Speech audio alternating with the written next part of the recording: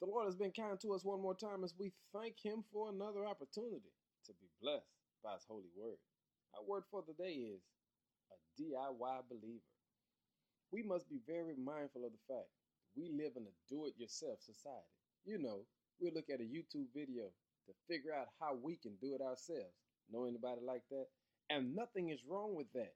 But you have to remember, to live a life that gives Christ all of the honor, glory, and praise, you've got to surrender your all unto Him. You cannot look up a YouTube video to figure out how to follow Christ. You got to work to build a relationship with Him on your own. In Matthew 11, verse 28 says, "Come to me, all who labor and are heavy burdened, and I will give you rest." The Lord is saying, I am looking for an opportunity to connect with you. You cannot decide to do it yourself. You cannot decide to figure out how to do it all on your own. The Lord wants us to come to Him. He wants us to rely on Him. He wants us to connect with Him.